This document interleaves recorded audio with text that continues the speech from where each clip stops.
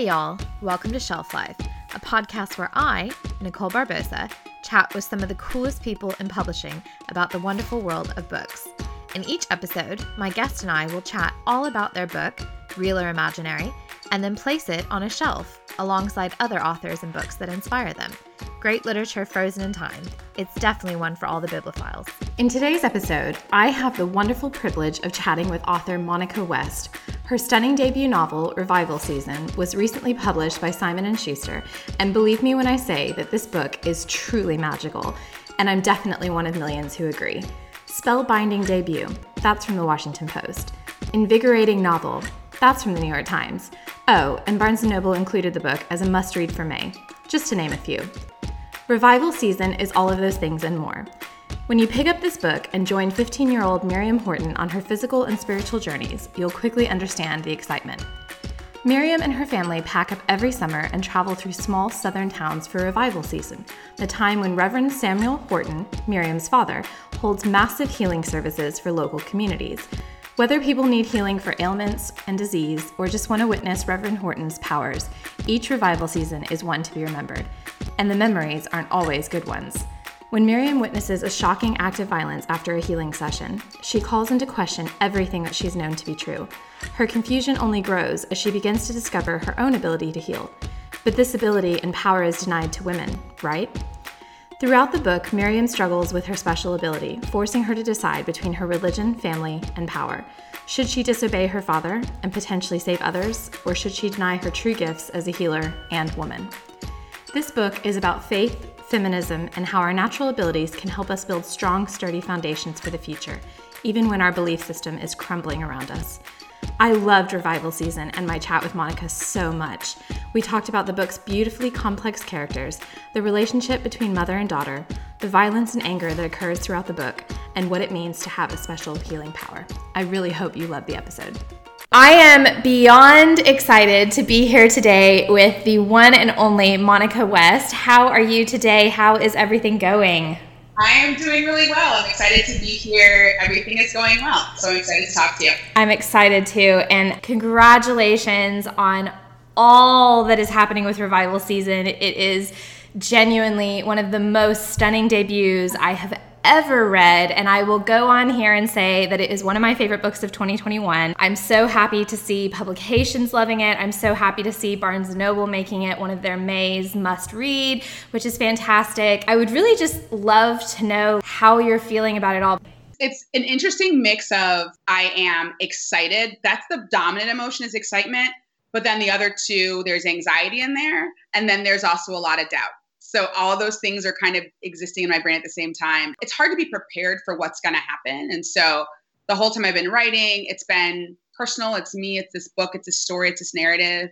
And now that it's other people have it in their hands and it's a thing. And that's a different experience of this thing that's been private for so long. I've been writing this book for 9 years, and I'm not an anxious person, but it just feels like what's going to happen? What are people going to say? What's going to come up? But the prevailing emotion is excitement. And the thing I've been trying to do is just stay really present as opposed to thinking about, okay, what's coming down the pipe? It's this idea of right now, right here, here's what I'm doing. Here's what's happening with this book. And that just kept me really grounded. That is such a great way to be. And it really kind of makes me think about the themes that are woven so beautifully within your book. Obviously, faith and going to church are big themes in your book. And I've had the immense privilege of having an ARC. I got to read Revival Season early. So I would love for you to give a brief synopsis of what Revival Season is about. So Revival Season is the story of 15-year-old Miriam Horton, who is the oldest daughter of a famous faith healer and a revival pastor. His name is Samuel Horton. Miriam's the oldest of 3 children. And over the course of one summer, the family kind of gets in their old minivan and they go across the South in the summer and these revivals to heal the sick and to preach and to kind of convert believers. And over the course of one summer, Miriam witnesses something pretty startling and striking and violent from her father that calls back an experience from the previous year. And in that moment for Miriam, all the things that she's thought to be true about her father, that she's thought to be true about her faith, kind of start to fall apart. When they arrive back in Texas, which is where the family's from, Miriam discovers that she has an ability to do some things that her father has said explicitly aren't things that women can do in the church. And Miriam is then kind of terrified with what to do with this newfound power that she has to decide if she wants to act on it or stay obedient to what her father says and what her father says the Bible teaches. And it forces her to come in conflict with her family and with her faith, and just either to step into this power and to distance herself from her family, or to kind of be the good, submissive Christian that her family wants her to be. It's about that conflict and about stepping into your faith. And so it's about feminism and faith and doubt and disillusionment and family and patriarchy all in one book. Just a couple of, important themes, the best of all worlds, and just put it into one beautiful book. And then we just literally have everything. We have all the feelings. And that definitely was the case. I remember messaging you on Instagram when I was reading it, and I was just like, Monica, oh my God, this is incredible. And I want to say, on the surface, the cover is stunning. I always love to ask this. I'm always so intrigued by the title selection. I would really love for you to just kind of talk through how you came up with this title, why this title, and just how important it is for readers who pick up your book to be instantly taken by that title. So I started the book in 2012 and I didn't have a title and I was just writing. And actually what's interesting about this book is the beginning has stayed the beginning. Sometimes with an edits, things kind of shift around, whatever. The beginning, first few pages are pretty close to what they were 9 years ago when I started. So much of everything else has changed, but the first few pages have stayed pretty close to being the same. And the title I didn't have one initially. And then I went in 2012, that same summer, I had just a chapter or a couple of chapters of this book. And I went to the Squaw Valley Community of Writers in Lake Tahoe. It was my second time attending that conference. And I was in a group with people. And I think initially it was going to be Traveling Mercies. And someone said, oh, that was an Annie Dillard book. And so I couldn't do that. And so I was like, okay, I can't do Traveling Mercies. And someone in that group said, what if you called it Revival Season? And so that was really early in. So I said, oh, I love that. And so the title stayed the same. But the thing that I love about the title is that it's about the summer. And so it's about what the Hortons do. It's their business, so to speak. But then it's also about Miriam. And it's about this idea for Miriam. So it works both ways in terms of being actually about this religious practice in this ritual. And it's also about the growth and development of our protagonist, which is her revival, her coming into herself differently than what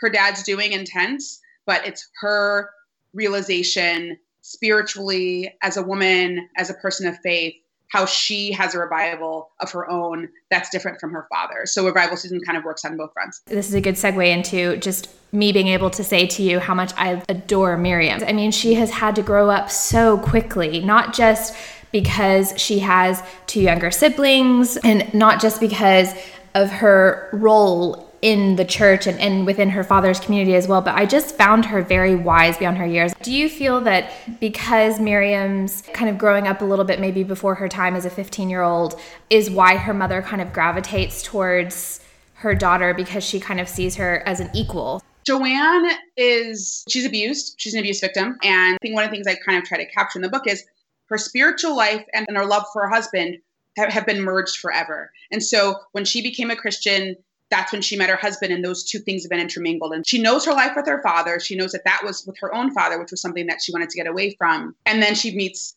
a man who is not too different from her father that she discovers later. And so I think that for Joanne, maybe some redemption a bit in Miriam. There's a way that she can see Miriam's not her in that way. And it's her oldest child.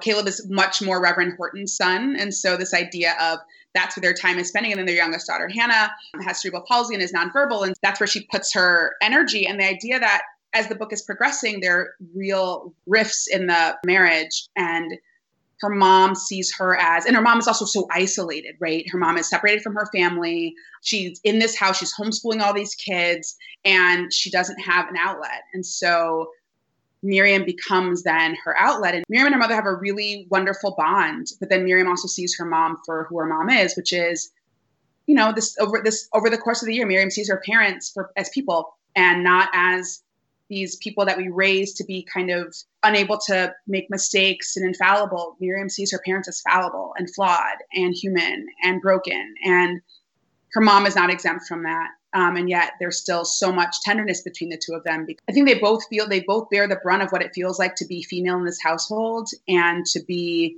at the mercy of their pretty violent father/husband that Miriam is now seeing for the first time. And we get the sense as readers, I hope that readers get the sense that Joanne has known this for a while. You've touched on so many interesting points. I wanted to kind of go into the questioning of things. So as children, whether you grow up with a single parent, you grow up with both parents, however your household dynamic is, as a child, you are more or less taught not to question older people in your life. They know best. They're there to look out for you. And then I genuinely have been curious and interested in this for some time. And I'm sure it's different for everyone depending on their situation, but at what age do we kind of elect ourselves as being able to make those decisions for ourselves? And I think 15 is a good age to start doing that, in the sense that you have been a teenager for a couple of years now.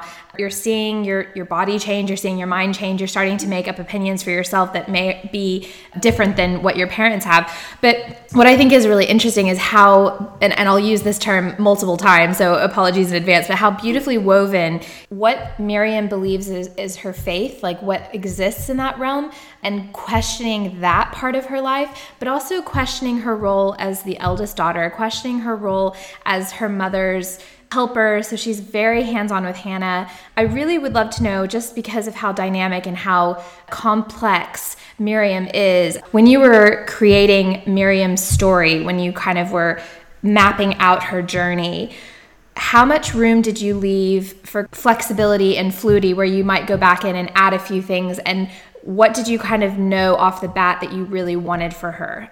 So off the bat, I knew that Miriam was going to be defiant in some way. The way the book came to me is I started with a picture. And so I saw a picture in my head of a van. For me, the way books happen and the way they've happened so far for me is I see something and I keep seeing it. And so when I keep seeing it, then I think, okay, there's a story there. I have to write my way through the image. And the image I kept seeing was this van going down the highway, moving really quickly. And that actually is the image in the opening pages of the book. The family, we see them head to Americus, Georgia at the beginning of the book. From the beginning, I knew that Miriam was going to be at odds in this van. That's this claustrophobic space. They're nomads in the summer, that she was going to be at odds with the kind of patriarchal figure in her life, which is her father. And so I knew she was going to be defiant. I knew that she was going to be outspoken, and I knew that she was going to have lots of questions, because so much about that age, because I've been teaching high school forever, and that age is such an age of differentiation where we say, I am not my parents in this specific way. And we're doing it in really small ways, as we grow up. As you're in middle school, that's kind of when you don't want your parents to kind of kiss you when they leave you to school. And, and this is the place where you have ideas and opinions and you're seeing the world. And it may be how your parents see it. It may be really differently than how your parents see it. So I knew that those things, this idea of kind of being defiant, this idea of starting to kind of just really observe. She's always been really observant in my head. From the beginning, she's been devoted and loyal. And one of the things about healing that I think I was trying to kind of impart is the idea that at the beginning of the book, Miriam is the healer in lots of ways. Miriam is taking care of Hannah. Miriam is unapologetically doing that work that is so undervalued and underappreciated. It's seen as, well, this is what you're supposed to do when you have a sister who, can't do for herself. And for Miriam, in the beginning chapters, while the father is this very public idea of what healing is, Miriam is in the quiet, private ways, bathing Hannah, taking care of Hannah, putting Hannah to bed, feeding her in the mornings, getting her dressed. And that's the healing work in the beginning. And so I've known that too. I've known that she's been really loyal and devoted to her family. What I left room for and what I really worked on, and however, I can't even count the number of revisions of this book. In the newest revisions, my editor and I were talking a lot about, once Miriam takes a step into her own power, where's the room for pride in that? Where's the room for her to be a lot like her dad in that, where her father is so consumed by the things he can do that he loses sight of these other things. And Miriam gets some of that at the end. So that I left room for that. I didn't anticipate that when I was originally writing. I think Miriam might have been too flat when I was originally writing. Room for that messiness. I left a ton of room for the relationship with her mom to be more complex. In the beginning, I thought that they were just kind of confidants, and I wanted Miriam to also have room for anger. She's always had room for anger at her dad. I didn't always leave room for anger with her mom. And I developed a lot more of that at the end, and a lot of questioning about, why are you doing this? Or why are you doing this to us? You know, this is bad. Why are we still here? And kind of blaming her mom for a lot of the stuff that has been inflicted on them. And a lot of that confusion, I left a lot of room for. And then I think also in the healings that happen later in the book, Miriam doesn't know, and she's terrified. As I was writing those scenes and reworking those scenes a million times, I left room for Miriam to not just be, oh, this is this thing that I just step into, but this is a thing that can change everything. And I am terrified of it. And I don't even know if I want it. And I don't know if I use it, what that means and how it's changing everything. And she's terrified. The anger that Miriam has for her mother in several scenes in the book, that was such a surprise for me, because you did such a great job of having us believe that her mother could do no wrong. And what's great as well is that the relationship that Miriam has with her father and the relationship she has with her mother are two vastly different relationships. And I think that is great, because sometimes we can see, especially if you are raised in a household with two parents, you can see them as a package deal, and you can kind of see them as an entity that come together, and you don't really question that. It's mom and dad, it's ma and pa. And you often forget that they have their own separate interests, their own separate lives. But again, the anger feeling was such a surprise. And it might sound strange to say this, but a welcome surprise, because where I personally as a reader find the most beauty is in the flaws and in the layers. And there was just so many beautiful layers to unweave and unwrap in your book. And one of the things I also found really interesting as well, they might seem small, and I say insignificant in terms of like they're not the bigger parts of the book, but the small, beautiful moments where her mother and her are reading a Toni Morrison book together, you know, Song of Solomon. They're sitting in bed reading this book. It then makes the moments of tragedy that much more harder to read, heartbreaking. And I'll be honest, there were moments that were very hard to read, but I knew how essential and important they were to the storyline, to the book, to you, to everything. And one of the things that I pulled out, and you touched on it a little bit earlier about the work behind the scenes. And I would love to explore that a little bit more, but I want to talk about motherhood and what exists as motherhood. Motherhood is such a fluid concept. You don't have to be a biological mother to be a mother. You don't have to even be related to be a mother to someone. And there's just this really strong theme of birth and rebirth and how we process loss. And I would love for you to talk about this theme of motherhood, this theme of loss, and this theme of being a child. Motherhood was really important to me in this book from the beginning. For Joanna's being a mother and being a wife, it is kind of being what Samuel needs. And then sometimes that comes at the expense of being what her kids need. And so Miriam then assumes a lot of that role, that maternal role for Hannah in particular. So it's about motherhood in those ways. It's about the ways that we then see our own mothers. And so that was important. And the thing too that you're bringing up, which I think is spot on, is about not just the ways that we see birth and death, but also Miriam is present at them. This idea that Miriam is, in the ways that her family is kind of grooming her to be this, or that they've involved her in these things, that Miriam's been present at Hannah's birth before they had to go to the hospital. And Miriam is there when Hannah's born. Miriam's there when Isaiah is born. Miriam's there when Isaac is born. And Miriam's actually a huge part of Isaac's birth. And so it was important to me in the book because the church finds ways to flatten women's roles as to being you're a wife and you're a mother. And those are the two things that you can be. And Miriam sees that. You know, she sees that what's expected of the ways that people can find agency and, you know, the ways that women are allowed to have agency in those two very specific realms. And she wrestles with that. And as much as though she then also really honors the maternal role that she has for Hannah. Like she loves Hannah. She understands Hannah. She is Hannah's person. But she balks against this idea of, I can't be this other thing. I can't be a healer, but I would have to be a mother and a wife. There's beauty in that too. There's beauty in the motherhood that's there. There's tragedy in the motherhood that we see.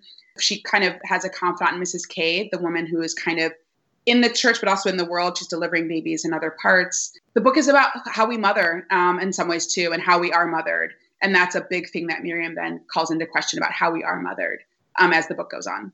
For Miriam, like you said, she does see her mother. Her mother is very, in her own way, obedient and a great mother. But she also calls into question her own beliefs and her own faith as a woman, never mind a mother and a wife. I feel like Miriam, she is really starting to find her own footing not just when she discovers about her healing powers, but just also, like you said, taking on this role with Hannah. And there is a very powerful, and I'm not going to give it away, but there's a very powerful scene with Hannah on stage. And as you said, Hannah only knows love. So in that moment when she was not being loved, she called everything into question herself, and she didn't have the voice to speak out about it. And that to me was also so powerful, is that Hannah did have a voice, but she had her own voice, and she communicated with her family in different ways. And it is very much like you said about how the work behind the scenes. So there are so many women around the world doing jobs, doing work behind the scenes that is never going to be newsworthy. It's never going to be celebrated in public, but it's about celebrating those moments. Again, the roles in which women play to be caregivers. I would love to know, in your opinion, obviously you created this world that we're so privileged to be a part of, and you've gifted us this. If Miriam wasn't the eldest child, do you feel that she would have gravitated towards that caregiver role in the way that she did? That is such a great question, because Miriam was not the oldest until late, actually. So by the time I sold the book in 2019, Miriam was the middle. And then I had 4 rounds of revision. Miriam became the oldest, I think, in my second revision, either first or second revision. So late-ish in the process, but in my initial conception, Miriam was the middle, and Caleb was older.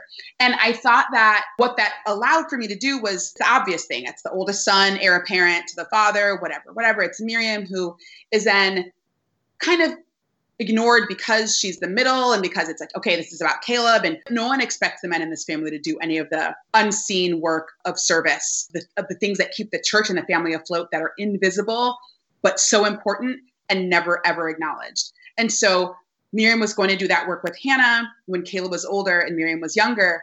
And then I think in revision 2, my editor, whose name is Karina, said, what if Miriam was the oldest? It broke everything open for me, in the sense of it shifts all this thing about Caleb still being the focus.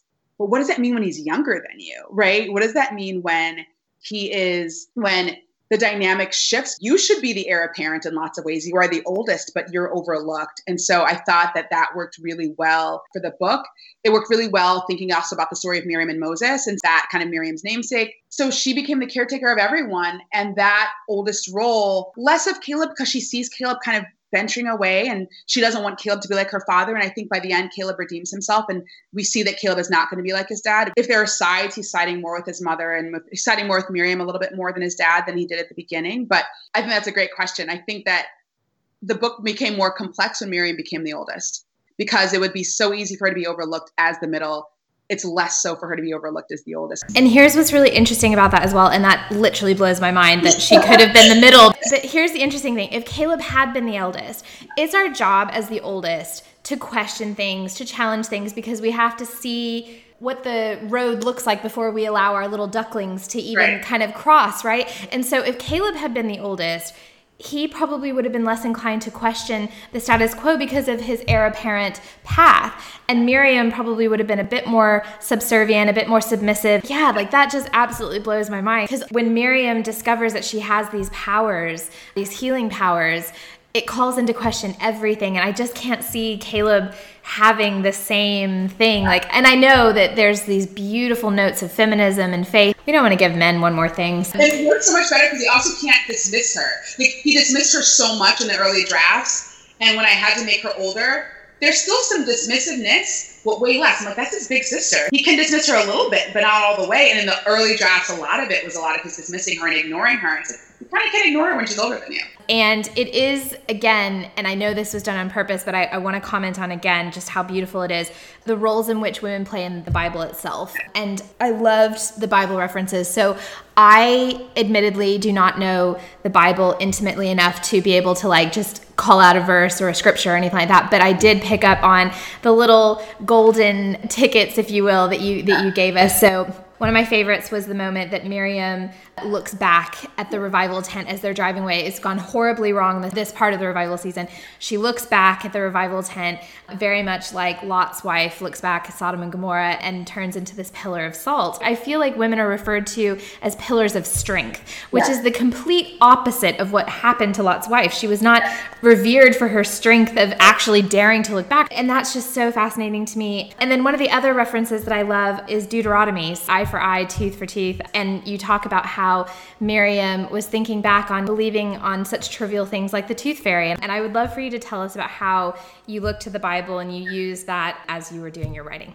A lot of the book is about naming and names. What does your name mean biblically? And so I think for Miriam in particular, what it means for Miriam and Moses and what it means to be this idea of being overlooked, because people talk about Moses, they don't talk about Miriam, right? Like Moses gets the spotlight while Miriam has done the work to get, And so I think for me, the name Miriam was a really important name for her to have, a really important name biblically, and a really important name that kind of then plans out or kind of plays out their relationship. One name that I also paid particular attention to, both Isaiah, because it's Miriam's favorite book in the Bible, and because it's the name of the child who's stillborn.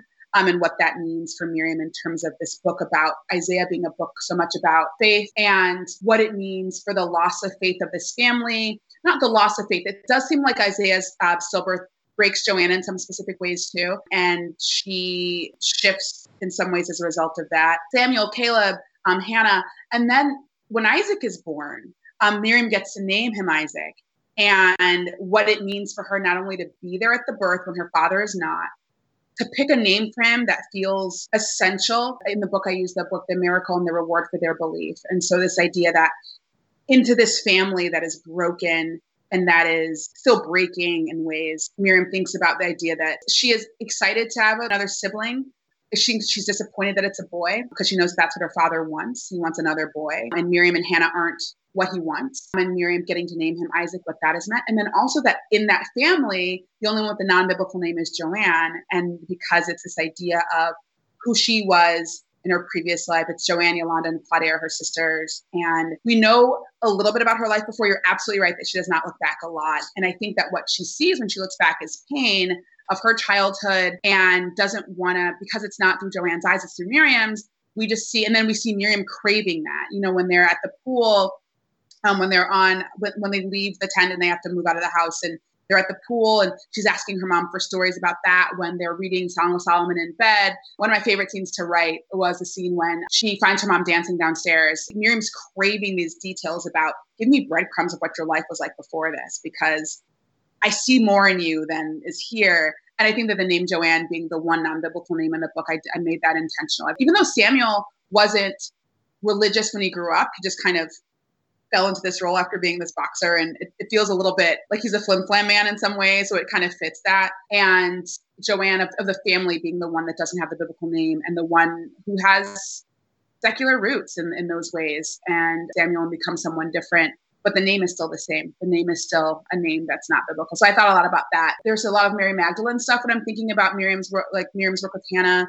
And again, this idea of women's service and the way that we expect women to serve and the way that we allow women to serve. But when Miriam wants to step into more roles of service, how she is not allowed to do that. So I think a lot about Mary Magdalene and a lot about the relationship with Jesus, but then also her relationship to this very overlooked act that is also considered to be so holy, right? Like the washing of feet. And I thought a lot of that, the Mary Magdalene story was in a lot of the bathing of Hannah. And so I could go on and on. Yeah, we want you to go on and on. So that's totally fine. Like just keep writing as many books as possible, Monica, honestly, just as often as you can. And I also was just thinking about the scene, they're in North Carolina. Samuel walks out to the beach and he just kind of falls to his knees. And that makes me think of one of my favorite, I actually don't know if it's in the Bible, but I just always loved it about the footprints. When you didn't see a second set of footprints, it's because I carried you, and that made me think of that. But you're absolutely right. I genuinely think as well, like when Miriam comes down and hears her mother dancing and getting those, as you said, breadcrumbs of what Joanne's life was before the church and before she even knew her, that kind of makes me think of their journey together. So we have Joanne's life before children, before her family. Then you have what Miriam knows as her existence in this point in time. But also I feel like she's saying to me, feed me these breadcrumbs so I can know what I have to look forward to as a woman as I get older. But it is very interesting. And I want to stay on Joanne because, again, I love her. And what I want to talk about is she's just this incredible woman. She is this pillar of strength. But there's one particular moment that I keep thinking about, and I was so looking forward to talking to you about it. When she leaves her diner job and she takes off the name tag Joanne and essentially flees with Samuel into this life. That is so powerful and so symbolic because it is her removing her existence as Joanne and becoming Samuel's wife and becoming Reverend Horton's wife, the mother of her children. And I just wanted to know how we sometimes take off our name tag figuratively and symbolically to take on these new roles and responsibilities. And I would love for you to talk through that.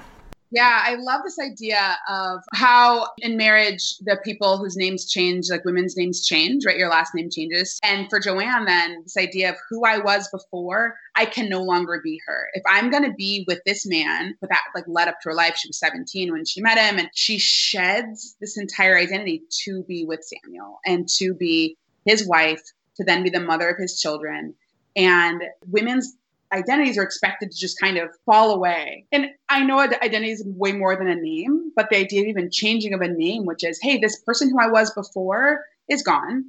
I'm united with you and I have your name, even though whatever the years I've had of my name, that kind of gets erased in favor of now with you and this unit and we are this thing. What does that do kind of psychically to a person to then say, who I was for all these years, yes, you still are who you are, but you are also someone really different. I don't think she knew at the time that she was shedding it and what she was going to be doing and that she was going to be with this man and on this whole thing that she was like on this ride that she was going to stay on for the next however many years with kids and everything. I don't think she knew it then, but I think that the book nods to it, this idea of I can no longer be myself to be with you. She can't be with her siblings anymore because they're not part of the fold. They're not part of the flock. She can't see her own family. So she's pretty much gone. She's taken from this life that she knows. She's put into this new life that she signs up for but doesn't really know a ton about and becomes Ma instead of Joanne. And that identity gets completely erased and she becomes a wife and a mom. So we haven't really given a lot of airtime to Reverend Horton. Yeah. Some of that is a little intentional, some of it's not.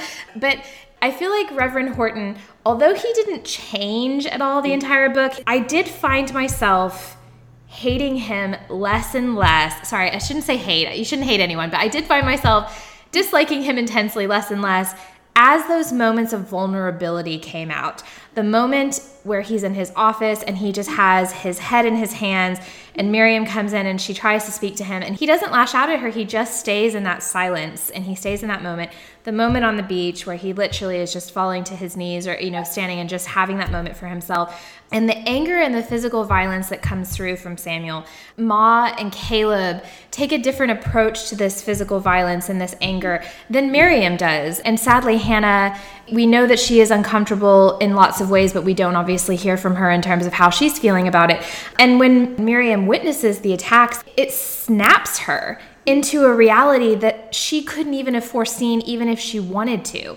And it was a very quick snap. Yeah. It wasn't I'm going to stew on this and then maybe I'll go and forgive my father a little bit later. It was very much like, I have witnessed this. You're supposed to be a healer. You have just harmed someone. How can I ever think of you in the same way again? That's where the reader and Miriam meet up.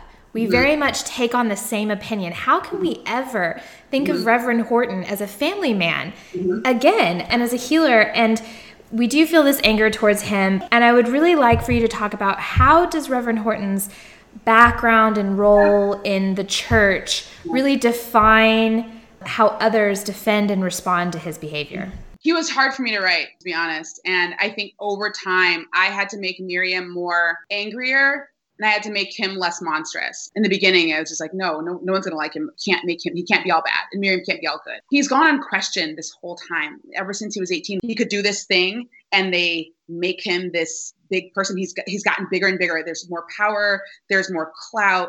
There's more responsibility. He builds this brand new church and people keep coming and coming and coming. And he's so high on that power. And the ways in which then that power goes unchecked for him because no one is saying, have you thought about this? Or, no one's doing that or saying that to him. And so he gets lost in some ways in the power that they've granted him. And then he becomes victim to it. So for Miriam, and witnessing the act and switching was because she was so tentative after the previous summer. So it's like, I can say that that was an accident. Maybe he didn't know. That was a kid, but maybe he didn't know, but she's really anxious about that.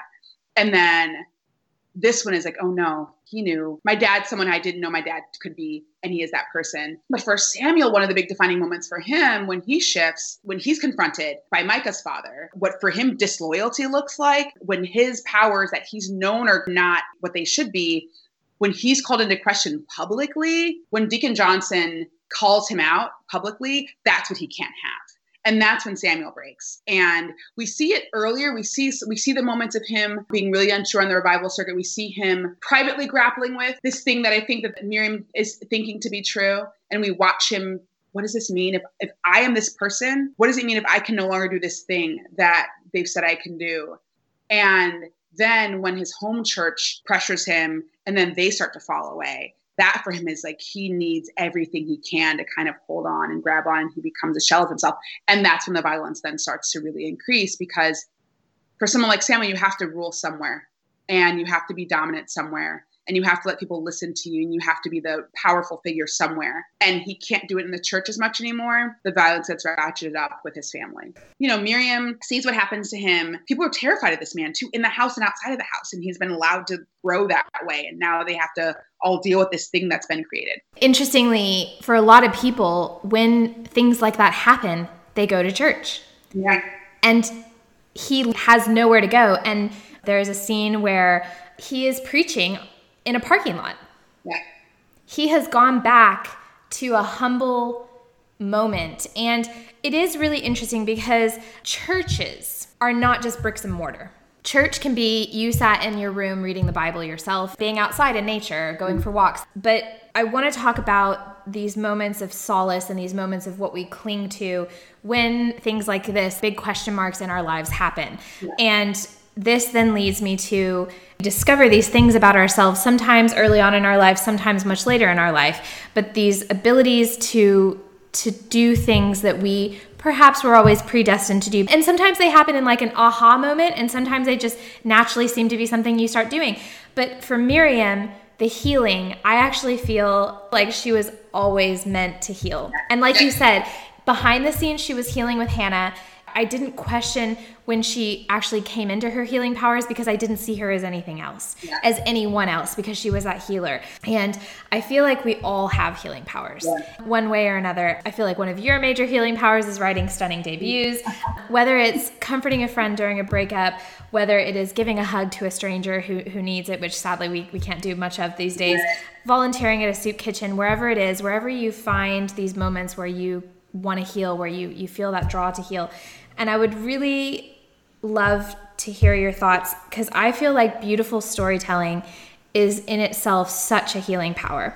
And I would love to know, what do you consider your healing powers to be? The thing that I am at my core is compassionate, empathetic. And I think that in the world, I exude a ton of positivity. My healing powers are, and in this strange place we're living now where you can't hug people, but like in the hug days, I am a hugger. I say hello to strangers. I try to do right by people that I don't even know. I hold doors. I say hi to babies. I'm that person. So I try to kind of be this compassionate, kind of empathetic person. I try to kind of know when people are struggling and try to help people who are struggling. And so that's probably that. And then a way that I kind of also deal with the stuff in my head as I write. It's a way that I process. I have felt such a sense of divine when I have a pen to paper, I'm on a computer, and I'm not myself. I feel like something else is not in me, and stuff is coming through me and it's just coming down. And so that's how I feel. That's how I get healed in lots of ways, is by writing stuff down and by trying to make story and by trying to make sense of the world. Not by writing the world as I see it, but by kind of using fiction as a lens for me that often helps me see the world in a realer way sometimes than reality does. And we are so grateful that you have this healing power and that you do what you do, Monica, because Revival Season is phenomenal and I loved it so much. And we have sadly come to the end, but I would love for you to imagine that your book has been placed on a shelf, great literature frozen in time, and I would love, love, love to know which books and authors you would want to sit alongside Revival Season on your shelf. This is such a question of kind of, do I dare say these people that I love and respect and honor? But if I could pick my dream shelf to sit next to, it's not an accident that I refer to Toni Morrison in Song of Solomon in Revival Season. Toni Morrison is everything, was everything, still is. You know, like she is not here anymore, but her work still is. Song of Solomon is my favorite Toni Morrison novel. And so I was like, I gotta shout out Toni Morrison. So Toni Morrison, Song of Solomon. I also think that the awakening part for Miriam, for me, feels akin to Janie Crawford in Our Eyes Were Watching God. So I'd have some Zora Neale Hurston next to it as well. And then some of the modern stuff, some of my favorite things to read right now, or favorite things that I have been reading. I love Jesmyn Ward Salvage The Bones is heartbreaking and amazing and beautiful and every good thing in the world. Probably throw it next to also one of my favorite recent books is Britt Bennett's The Vanishing Half.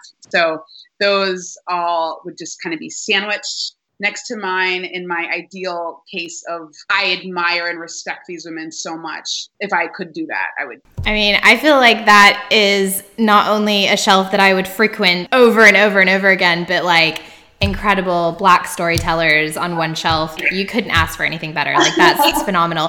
And you're in such great company. And I will say that those authors are in great company with you as well. Cannot thank you enough for your time today. It has been so wonderful to talk to you, Monica. Congratulations on Revival Season. It is the debut to remember now and always. Before we go, I would love for you to let people know how they can get in touch with you. I'm on Instagram at mwarrenwest, and it's the same. It's Monica L. West at Twitter. You can follow my Facebook page, which is Monica West. It's an author page. And then all my events, if you want to contact me, my website is monicawestwrites.com. Fantastic. And in the episode description, I will give links to where you can get your butt to the bookstore, independent bookstores. Thank you, Monica. Thank you, thank you, thank you. Thank you for all of your beautiful characters. Thank you for your beautiful story. And thank you for being you. Thank you so much. This is lovely. Thanks, Nicole. Thanks for listening to this episode of Shelf Life. I'd love for you to tell me what you thought of it, either on Twitter or Instagram, or by leaving a review on iTunes. Until next time, happy reading!